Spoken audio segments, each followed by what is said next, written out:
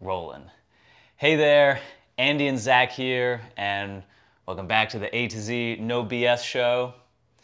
And if you're watching here at home, this is our first try at our next iteration of capturing the show.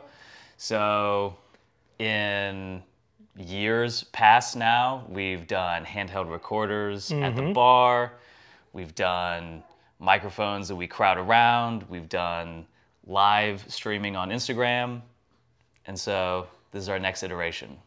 A camera at my place, and probably the most important new addition, a little baby off screen. Well, yeah. So if I appear distracted this way, it's because Summer's here with us today, and she is not enjoying her pacifier like I would like her to. All right, man. Well, let's get right into it. Dive right in. Dive right in. Dips. Do you do them? How do you progress them? Maybe in your own training and in your gym. The quick answer is that I do them, but rarely, personally, and I don't do them at all in my gym. You don't program them for any of your clients? No. In part because I don't really have I don't have like you know how Gym 5 has the dip bar thing that... The horns? Yeah, they go out on the rack. I don't have one of those. I'm sure Rogue makes them, but I don't own them. Right. It's been my experience that most people are not strong enough to do dips and do them well enough to program them. Yeah, to warrant them being part of your program. Now, if I had like Gym 5 has the plate loaded that you could, grade the exposure or whatever. Assisted dips? The assisted, thank you. Right. If I had an assisted dip, like machine, like Gym 5 does, then I more than likely would do them on occasion. I find most people just have crappy shoulders, and it just puts them in a compromising position. So that's why I don't program them for anybody. Right. Even my own shoulders don't tolerate them, so I only do them, kind of like deadlifts now. I only do them on occasion when I'm feeling feisty. Sure. What about you? Yeah. I've gone through phases. When I kind of first started out lifting, I actually pushed my dips pretty hard to the point where I would do pretty heavily weighted dips. I think I worked up to like 100 pounds. Yeah. 100-pound weighted dips. Couple of 45-pound plates? Yeah, for like sets of 5 or 6. Back in my younger years. Back in my day. If only coach had put me in. Oh. Yeah, I don't know what sport I would even attempt to play, but yeah. And then for the longest time, I didn't really train them. And same kind of thing. I think I got various shoulder tweaks like over the years. And, you get to a point where if an exercise just doesn't feel quite right, you just scrap it. Right. I think there's kind of almost like a tolerance, it's like people will hold on to the bench press for way longer than what they should. Right. But then there are other exercises where you kind of cross that point a little bit faster, a little bit quicker. I think dips are one of those lifts where it's like, I don't need to be doing this as like a major push, so it gets scrapped. You know what I love about having experience in the gym, both as a coach and trainee, is like, I don't think I have an emotional attachment to, well, that's a lie. Let me back up. I don't have an emotional attachment to most exercises. I do love to squat. If you told me I could never squat again, I'd probably be buying that belt squat. So I want to squat. Right. But beyond that, having no emotional connection to any lift anymore is kind of nice, because like I don't care if I do dips, and I don't care if I deadlift. Now, it'd be nice to be able to do them. And that's the way I kind of position a lot of exercises with a lot of my clients is, well, let's take dips, for example. If someone's really curious about doing them and doing them well, I will introduce the lift and be like, let's work on it. And here's like the progression and here's how we're going to try it or whatever. But if they don't like it or they don't want to do it, we don't force it. Right. So only if they were asking me specifically to learn how to do dips would I coach it. Sure. I probably 2 years ago, I started incorporating a self-assisted dip technique where You kind of come down through the negative on your own, and then you jump essentially up Yeah. into the next rep. So you're kind of Like kicking off the floor? Yeah, kicking off the floor. So using that kind of self-assist on the concentric Yeah. really worked for me. And I found that after a couple months of doing that technique, that regular dips after a little warm-up felt totally fine. Yeah. Yeah. I think that's the main thing I don't like about dips in my shoulders now is I could do the assisted one to get my shoulders loose. I tend to just go straight for the horns. So it's kind of like doing pull-ups. Right. There's an assisted pull-up. I could also do a warm-up assisted pull-up before I do regular pull-ups. I don't. I just jump right in. Right. And so sometimes my shoulders are fine and sometimes they're not. Yeah. And with, again, my shoulder history, this one being surgically repaired, and then apparently I have a really bad labrum tear in the left one, it ends up being such a compromising lift for me that if I want to be in pain for a few days, then I'll do certain exercises that cause pain, like dips. If you want. If I want to. If I feel like being in pain for a few days. But that's me specifically. Right. So, and I try to remember that, especially when I'm working with clients, that just because I have issues with a certain lift doesn't mean that everybody will. Right. And I think that's something that's important to talk about with dips specifically, because you probably have those people like on YouTube or Instagram that's like, never do dips. It's awful for your shoulders. Everybody's going to have shredded shoulders by doing dips. And you and I both know for every person like me, there's probably 5 or 10 people that can do dips no problem and will never have any issues. So that sort of blanket recommendation of avoiding exercises because it will for sure cause problems for everybody. I will occasionally catch myself starting to say, lots of people have problems. And I'm like, but that doesn't necessarily mean that you will. Right. So it's a compromising lift for this reason, but just because it bothers my shoulders doesn't mean that it will bother yours. And I have to be careful to say stuff like that when I'm coaching. Yeah. I think there's also an assumption that just because it's a body weight exercise, that it's something that you don't need to warm up for. Oh, yeah. Like you mentioned, like pull-ups or even like push-ups. If I'm not warmed up in a certain kind of way, even the simple push-up just kind of doesn't feel great. Right. So especially when you get to be a certain age or a certain athlete or you have certain mileage on your joints, no matter what the nature of the exercise is, whether it's body weight, barbell, kettlebell, machine, no matter what tool you're using, there's probably some sort of strategy that you probably need to do for your own body to just kind of grease the wheels to make it all work right. Right. And that's what I found, obviously, has been the case with me with dips. I also find that there's a big difference between parallel bars or even angled bars and rings. Really? I've never done rings. You've never done ring dips? I don't think so. No. You don't know what you're missing, man. Well, maybe. There's a little bit of a technique, obviously, like with the grip, like the ring grip, and then you've got the ring, just kind of mashing on the top of your forearm. But rings are I think rings are very forgiving for pull-ups and dips because of the inherent freedom of rotation, motion that you get in the rings. And specifically for dips, you can keep those hands super duper close. Right. Now, obviously they're unstable. They're inherently an unstable platform from which to lift from. So there is that kind of shaking component. But once you get the hang of it, ring dips are, for me, like 5 ring dips kind of equals 10 parallel bar dips in terms of like the pump, the effort, the intensity. That's fair. Yeah. But, even beyond that, I think even if you don't work the full dip repetition, there's a lot of value to just holding like a dip lockout. Summer agrees. Summer disagrees. She disagrees. I don't know. No, she's fine. She's like, what are you talking about? I don't like dips. So you think there'd be value in like an isometric hold in the dip position? Sure.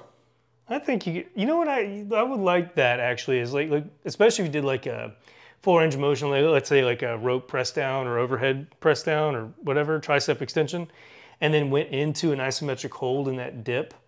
I kind of like that, especially if dips would otherwise disagree with you or you're just not really acclimated to the exercise. Starting with that isometric hold, especially after like a pre-fatigue, that'd be kind of fun actually. We should try that next time we're at Gym 5. There you go. As a little arm finisher. Yeah, I mean, even if you're, again, you're right that it's, it's not going to substitute an actual pressing movement, but I think in the interest of like training like scapular depression, pulling your shoulders away from your ears, pressing yourself away, I kind of see it as almost a, if you're doing farmer carry, you're working like your traps and your grip strength with weight trying to pull you down. It's the same shape, just with the opposite intention. Right, pushing yourself away. Yeah. Want to do like that because I'm sure you've seen a lot of push-ups where people's shoulder blades stay put. In other words, they don't move around the rib cage. So being able to really flex that shoulder blade, protraction, retraction, upward rotation, elevation, depression, being able to work through all those ranges of motion when most people don't. I like that idea, especially with that depression. Woof. And you get that serratus probably. Yeah. Yeah, that's another, in the same way that you can hang and do like scap pull-ups, you can hold like a dip lockout and work like if you were to like tuck your pelvis and your hips and work that shoulder protraction, neutral protraction, neutral protraction. Kind of like basic, probably like gymnastics type drills. But that straight arm strength. Especially for probably for elbow health too. Yeah. Yeah. Straight arm strength. I think that's a good one to train. So to put a bow on that, dips, not for everybody. Probably worth pursuing to a certain degree. But even if the full range of motion dip isn't appropriate, working in a little bit of that straight arm strength, probably valuable. Yeah, and I think, if you've never done dips, the most logical way of starting would be, like we were talking about at Gym 5, they have the assisted dip. That would probably be the best way to progress into dips, like full range dips, is something that you could very easily modify the intensity so you aren't shredding your shoulders and, busting up elbows. I tell clients all the time now, like, I will never be mad about an additional warm-up set. Like if we're working through a squat progression or squat warm-ups to get to like a working weight, if we're at 130, or let's say the safety bar is 155, doesn't matter where it's at. Let's say 155. If you add 10s, it puts it at 175. If you add 25s, it puts it at 205. So you're going from 155 to 175 or 155 to 205. Now, depending on who this person is, sometimes a 50-pound jump, you and I both, probably when you and I both feel really fresh, we would make that 50-pound jump, right? Especially to 205. Maybe not 255, but 205. We'd be like, yeah, we got that. Sure. But I tell my clients, I'm like, look, I'm never going to be mad if you want another warm-up, like ramp set to get to where we're going. Sure. And then Dr. Mike Israetel posted this the other day on Instagram or something on YouTube. He posted something about warm-up sets. And he's like, don't take all your warm-up sets all the way to 10. And I was like, damn it, dude, I've been saying this for like years.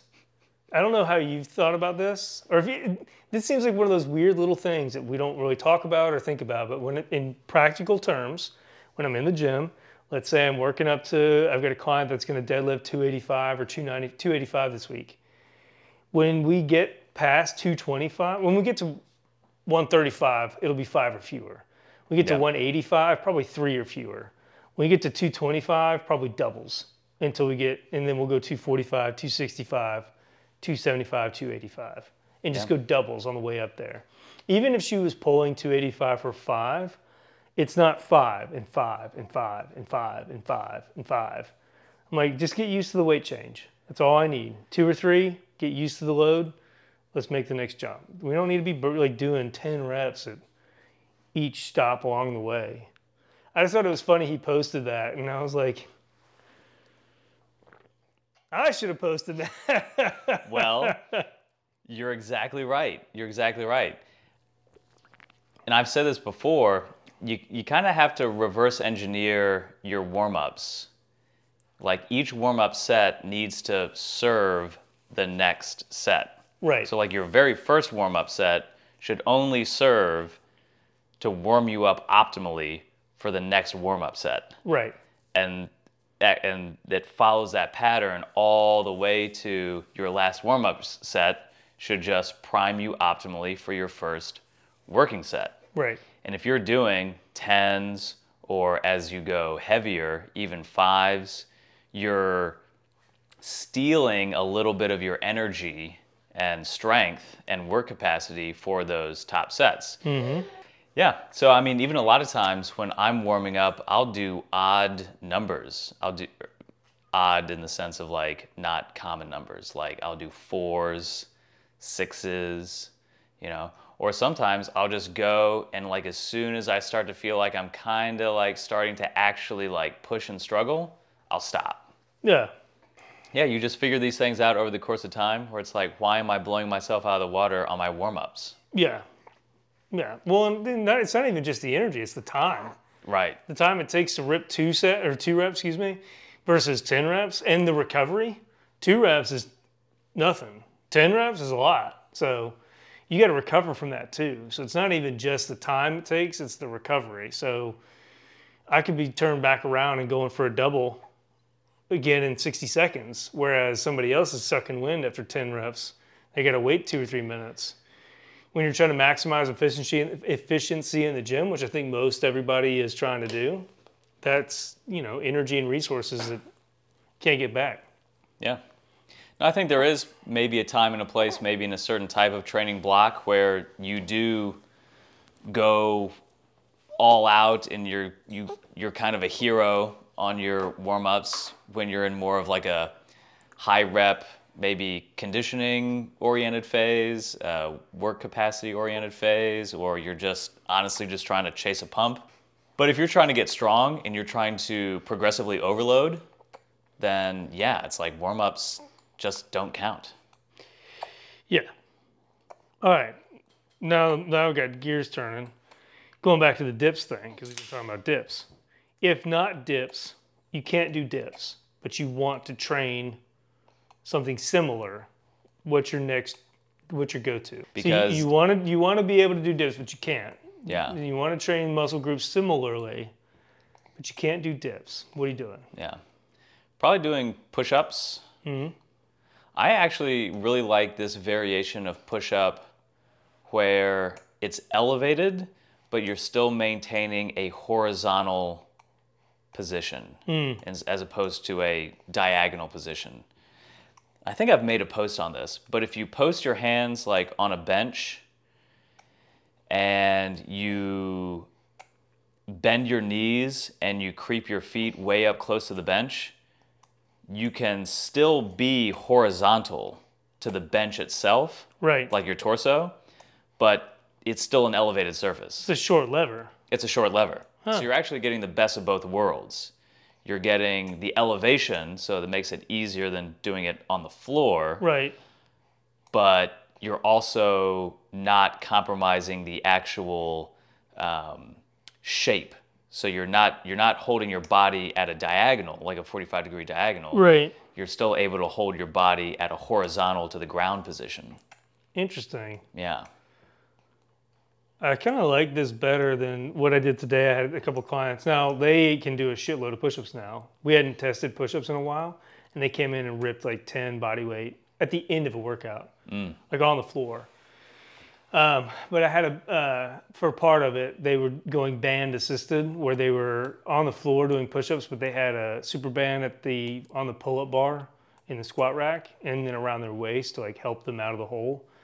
I do like that progression, but for the same reason that it's flawed, for the same reason that pull-ups with a band are flawed. You get the most help in the area that you probably need to work on. Right. So it's a tool, but I kind of like what you're talking about better as far as like up progression for push-ups if push-ups off the floor are not possible yet. Yeah. Okay, I'm gonna go with close grip bench. That's my choice. Close grip bench. Okay. Barbell. Close grip bench would be my choice for trying to target similar muscle groups without being able to do dips.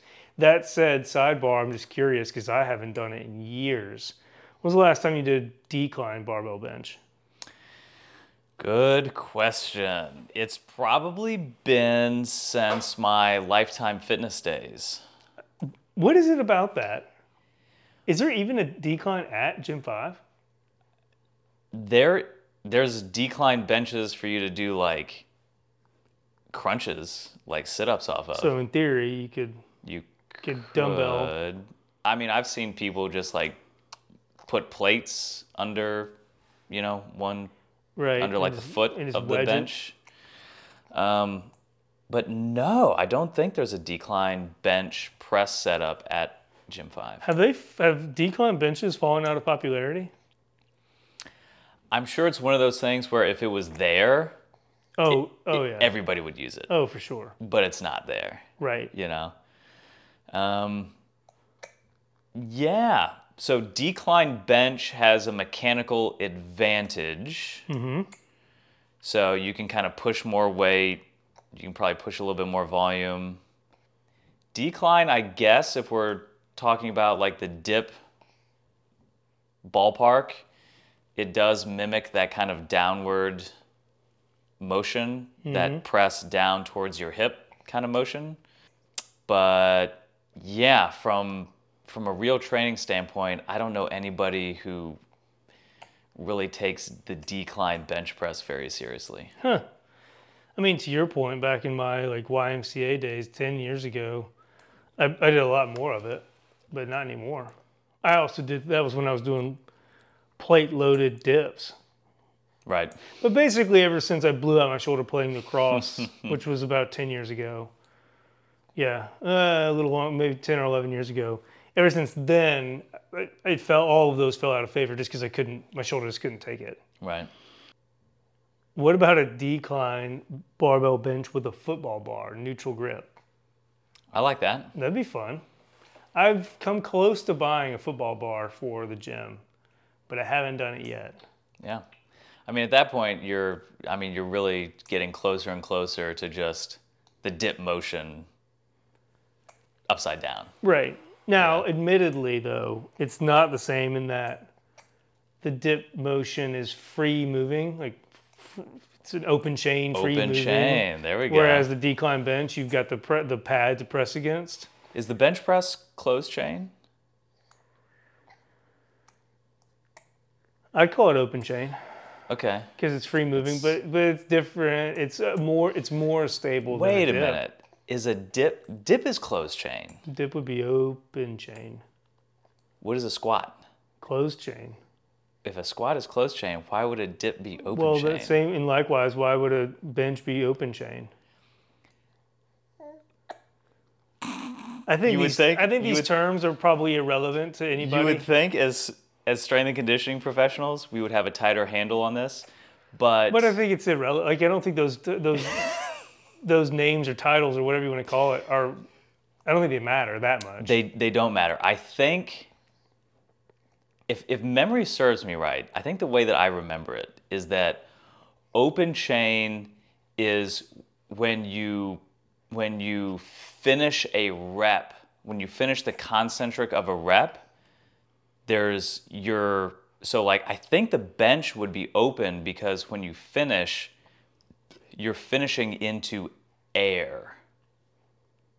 And when you finish a squat, you're finishing with your feet into the ground.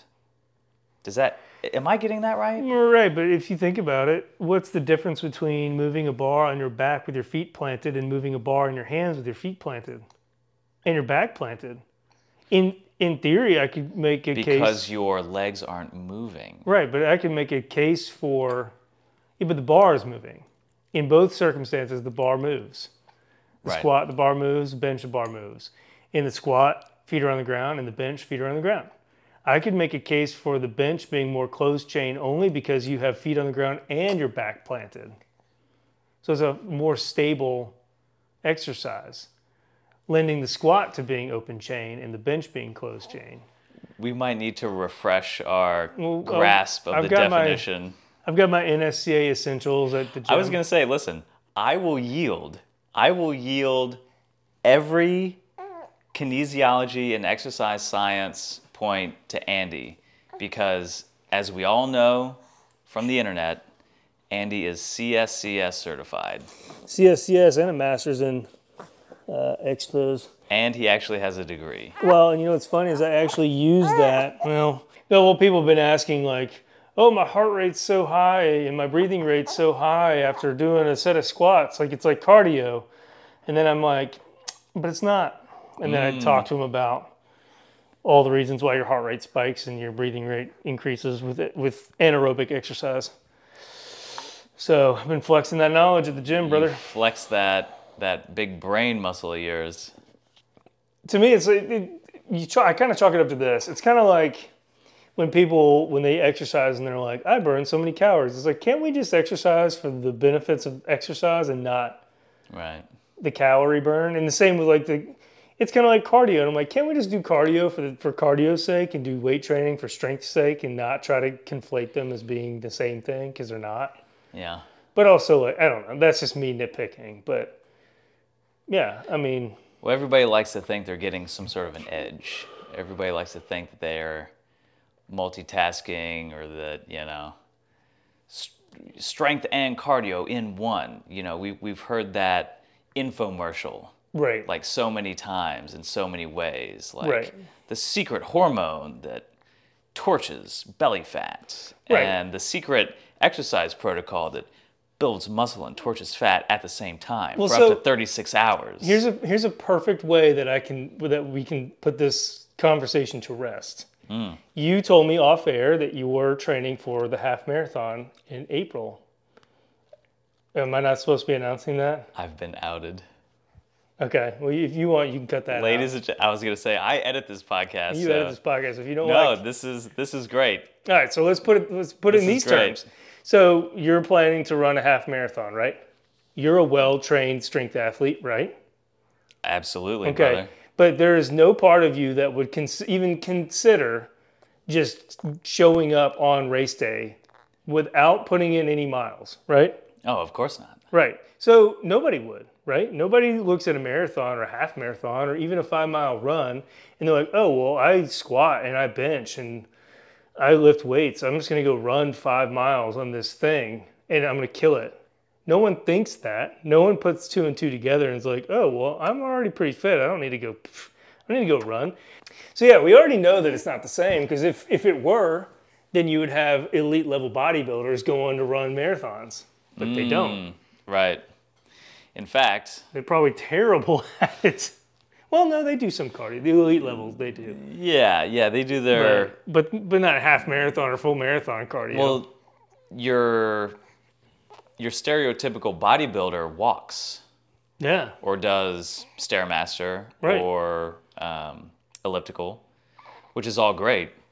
But so much of cardio is also just so task specific. Mm-hmm. That's why a triathlon is a thing. Right. Because you have to be conditioned at biking, swimming, running. Right. And just having good work capacity in one domain doesn't translate into the other domain. Right. For that matter, talk about like work capacity, get an elite marathoner and have them come do takedown drills in jiu-jitsu class. Get smoked. Oh boy. Yeah. I always kind of laugh at myself when in class when we're doing like these I go, you go, like takedown drills. I'm like, this is what a burpee should be. Yeah. Like learning how to like take a fall, learning how to like get, get smashed and then get right back up and smash somebody else. Dude, that was what wrestling was when I was a freshman in high school. Right. You would learn a takedown, and then you would just drill it back and forth and back and forth and back and forth. And if you took too long to get off the floor and back into the drill, our coach was on your ass like immediately. Oh yeah. So there was no sitting around. It was just takedown, takedown, takedown, and recover. Learn to hit the ground hard and then get back up again. Right. So, hey now. Right, exactly. So, that's the thing. I laugh about this when people are like, oh, you can help me move because you're strong. And I'm like, these muscles are for show. I don't use them for helping people move. Don't ask me to help you move. If you asked me to help you, I'd help you move. To be fair, you helped me move into this apartment. That's true. Also, to be fair, I think I only had like 2 things for you to help me move. Well, yeah. I like that. I think this 75-pound couch was one of them. Yeah, that's not that bad. No. That must go down as the easiest friendly move you've ever done. Probably. I think we made 3 total trips. I'm at this point in my life, like anybody who's our age, it's like, help me move. I'm like, no, hire movers. Unless it's like 2 things like what you had. My entire house, we're hiring movers. I'm not moving that shit. Oh yeah, dude. I'm too old for that now. Plus I got this one. I'm gonna hang on to her. So, but I don't know. I do think it's funny, going back to fitness, I do think it's funny when people that are really good at one thing. Now that said, I do think a certain level of athleticism does carry you quite far, as opposed to just being like a deconditioned, detrained, haven't done anything.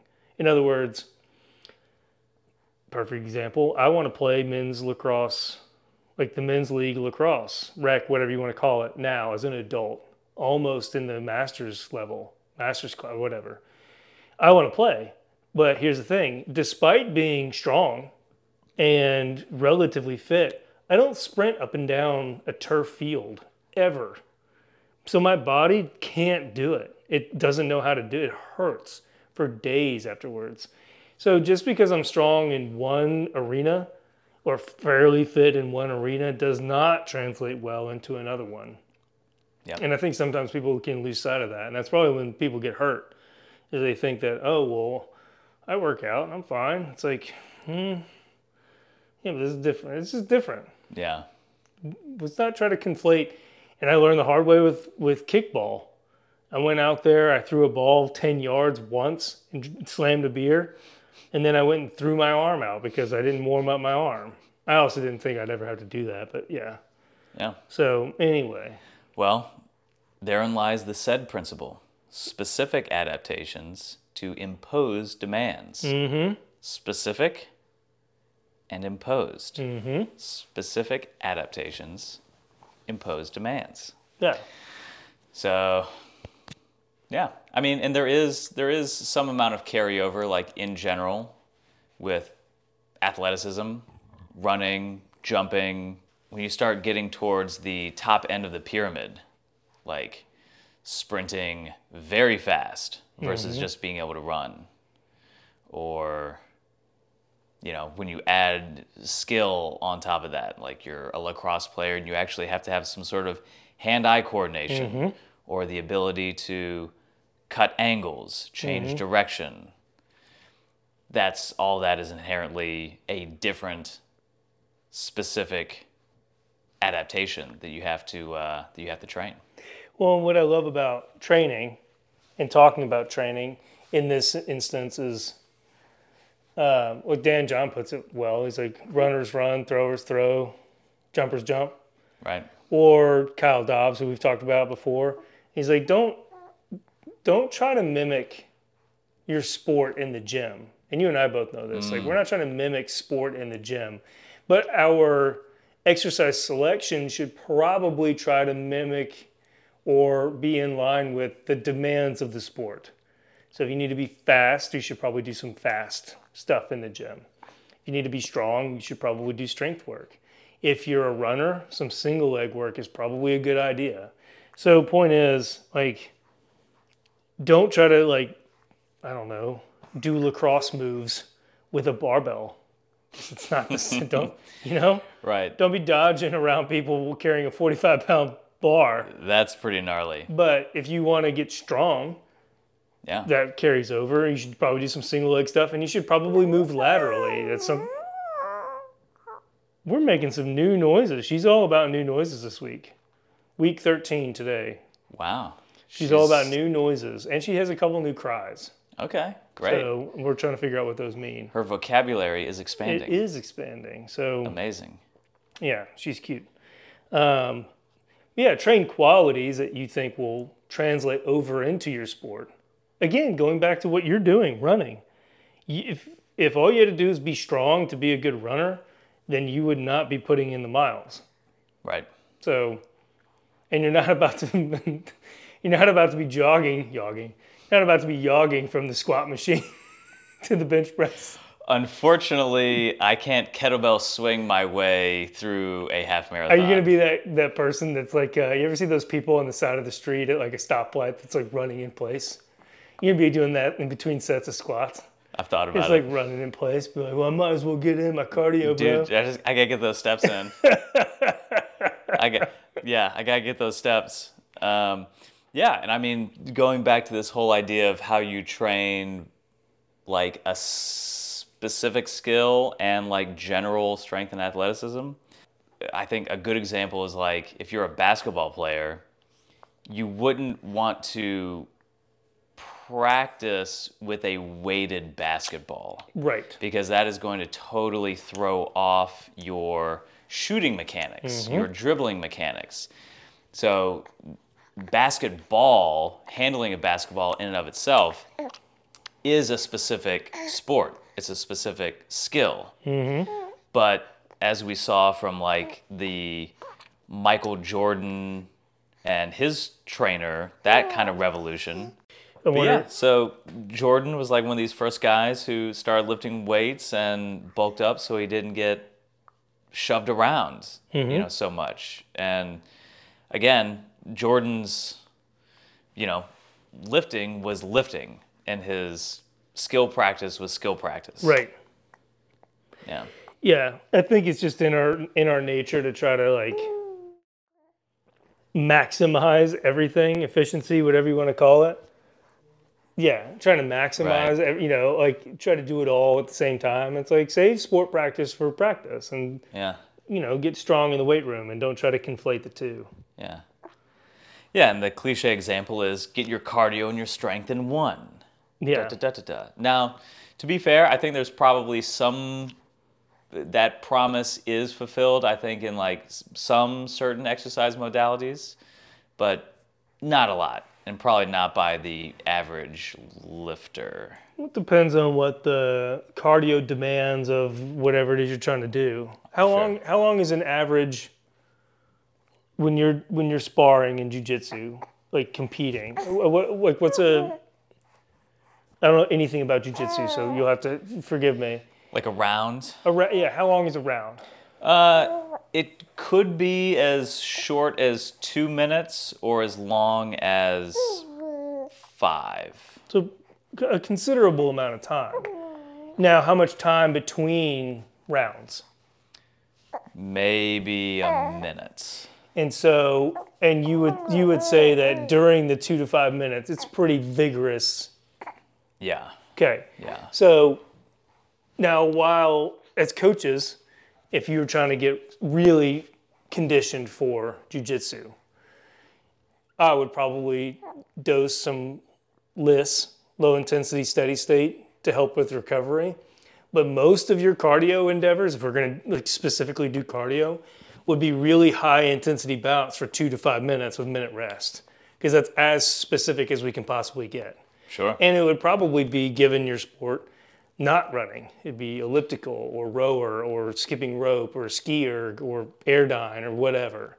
Something that we can maximize the cardiovascular effect with as little joint stress as possible, because you literally have your arm like breaking in half or your shoulder shredded. So yeah, whatever we would do would try to be minimizing stress on the joints. So anyway, Right. yeah, we would mimic that. Like, so yeah, as long as the cardio bout is similar to your sport, then that it makes it relevant. Otherwise, I don't think 10 seconds for you, like a 10-second sprint would be relevant, especially a Right. 10-second sprint followed by a 5-minute recovery. Right. Probably wouldn't do you much good. Yeah. Yeah, but I mean, I think on the other end of the spectrum, LISS, low intensity steady state, is probably beneficial for everybody. Yeah, oh, for sure. That oftentimes, unless you have like either a good coach or some sort of, exercise science knowledge, a lot of people just kind of skip over the importance of LISS, or which honestly could just be a simple matter of getting in your 10,000 steps a day. Right. Just getting in consistent walking, consistent movement. Yeah. Right. Yeah. And I think being outside, like to your like running or even going for a walk or even hiking, as far as like exercise, I think derives a lot more benefits than just the cardiovascular part alone, like mental and physical health, mental and emotional health, excuse me, along with the physical part, as opposed to like slogging it out on a treadmill at Gym 5. Right. So, I'm not trying to dog it. I'm just saying that if given the choice to be outside doing my lists versus at Gym 5, I'd more likely go outside if I could. Of course. Which like today my workout was literally carrying her in the front backpack around the park at Shelby Bottoms. So that was my exercise for the day. When did you go to Shelby Bottoms? What time did we go to Shelby Bottoms? I want to say it was like probably around 2. Okay. Were you there? I went out for my run from the Nature Center Yeah. at 11. Oh, yeah, I missed you. But I parked at the Nature Center. Yeah. Well, just missed you. Cool, man. Well, good stuff. Summer, thank you for playing along. She's like, I mean, I kind of did. So it's good exercise having to stand with a baby and rock her back and forth while talking on a microphone. Yeah, that's dad conditioning. That's dad strength. conditioning. So, no, it's good. You know, what's nice about having a baby is you want to be outside more. So you go to the park and do stuff, and you can't lay down. There's no napping at our house. So there's no sitting on your ass. Definitely not. All right, so before we sign off, Liftapalooza. By the time this publishes tomorrow. Yeah. So by the time this publishes, Dan John will be En route. either in Nashville or on his way. And yeah, man, we've got a great crew of people who have signed up. Everything's in place, and I'm just super excited to get everybody in the same room and to get it rolling, and really to learn from one of the guys who I kind of consider I don't know, like one of the godfathers of what we do. Oh, yeah. So Heavy influence on what you and I do. yeah. So it's cool to kind of just say this out loud, that for one reason or another, I've just never really had or taken the opportunity to go to a Dan John event. So I decided to host my own. That's how you do it. Why not? If you build it. They will come. Yeah. So what time does everything kick off on Saturday? So Saturday we actually have a bit of a late start. So it's 10:30. Okay. Because our host gym has a morning class. Oh, it's at Fit Factory, right? It's at Fit Factory. That's right, okay. Yeah, and then Sunday is 9 a.m. Okay. But yeah, man. So it's gonna be a wild, fun time. There's gonna be lots of work There's going to be lots of hands-on learning. There's going to be a lot of chance for Q&A, a lot of chance for discussion and networking. There's a lot of folks who are in the industry who are coming out. There's just a lot of lifting enthusiasts who are coming out. So it's going to be a great mix of folks. Anybody else that I know? Oh, Vanessa's not going to be there. Robbie told me that. Yeah, unfortunately, they're going to Hey. Mexico, I think, Something like that. or the Bahamas. Something like that. Somewhere warm. Somewhere warmer than Nashville in January, I can tell you that. Right. But yeah, man, we got folks flying in. We got folks driving in. We got a lot of local folks. Well, So, that's cool. yeah, that'll be Well, great. I will make an appearance, and there's a chance that she'll be with me. Sure. So I'll probably be there Saturday morning. I might still try to sneak a lift in. My training this week is going to be trash. So I might try to still sneak a lift in early on Saturday and then head over. Sure. But I'll keep you posted. Sweet. Yeah, it's going to be hard, but we'll see. And if she comes with me, we'll see what we can get away with. Love it. Maybe we'll do a Turkish get up with this baby. There you go. A baby get up. A baby get up. Yeah. Well, dig it, man.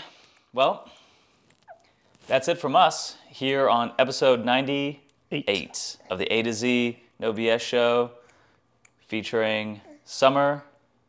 Thank you for listening. Hey, keep lifting and learning. We'll see you next time. Bye.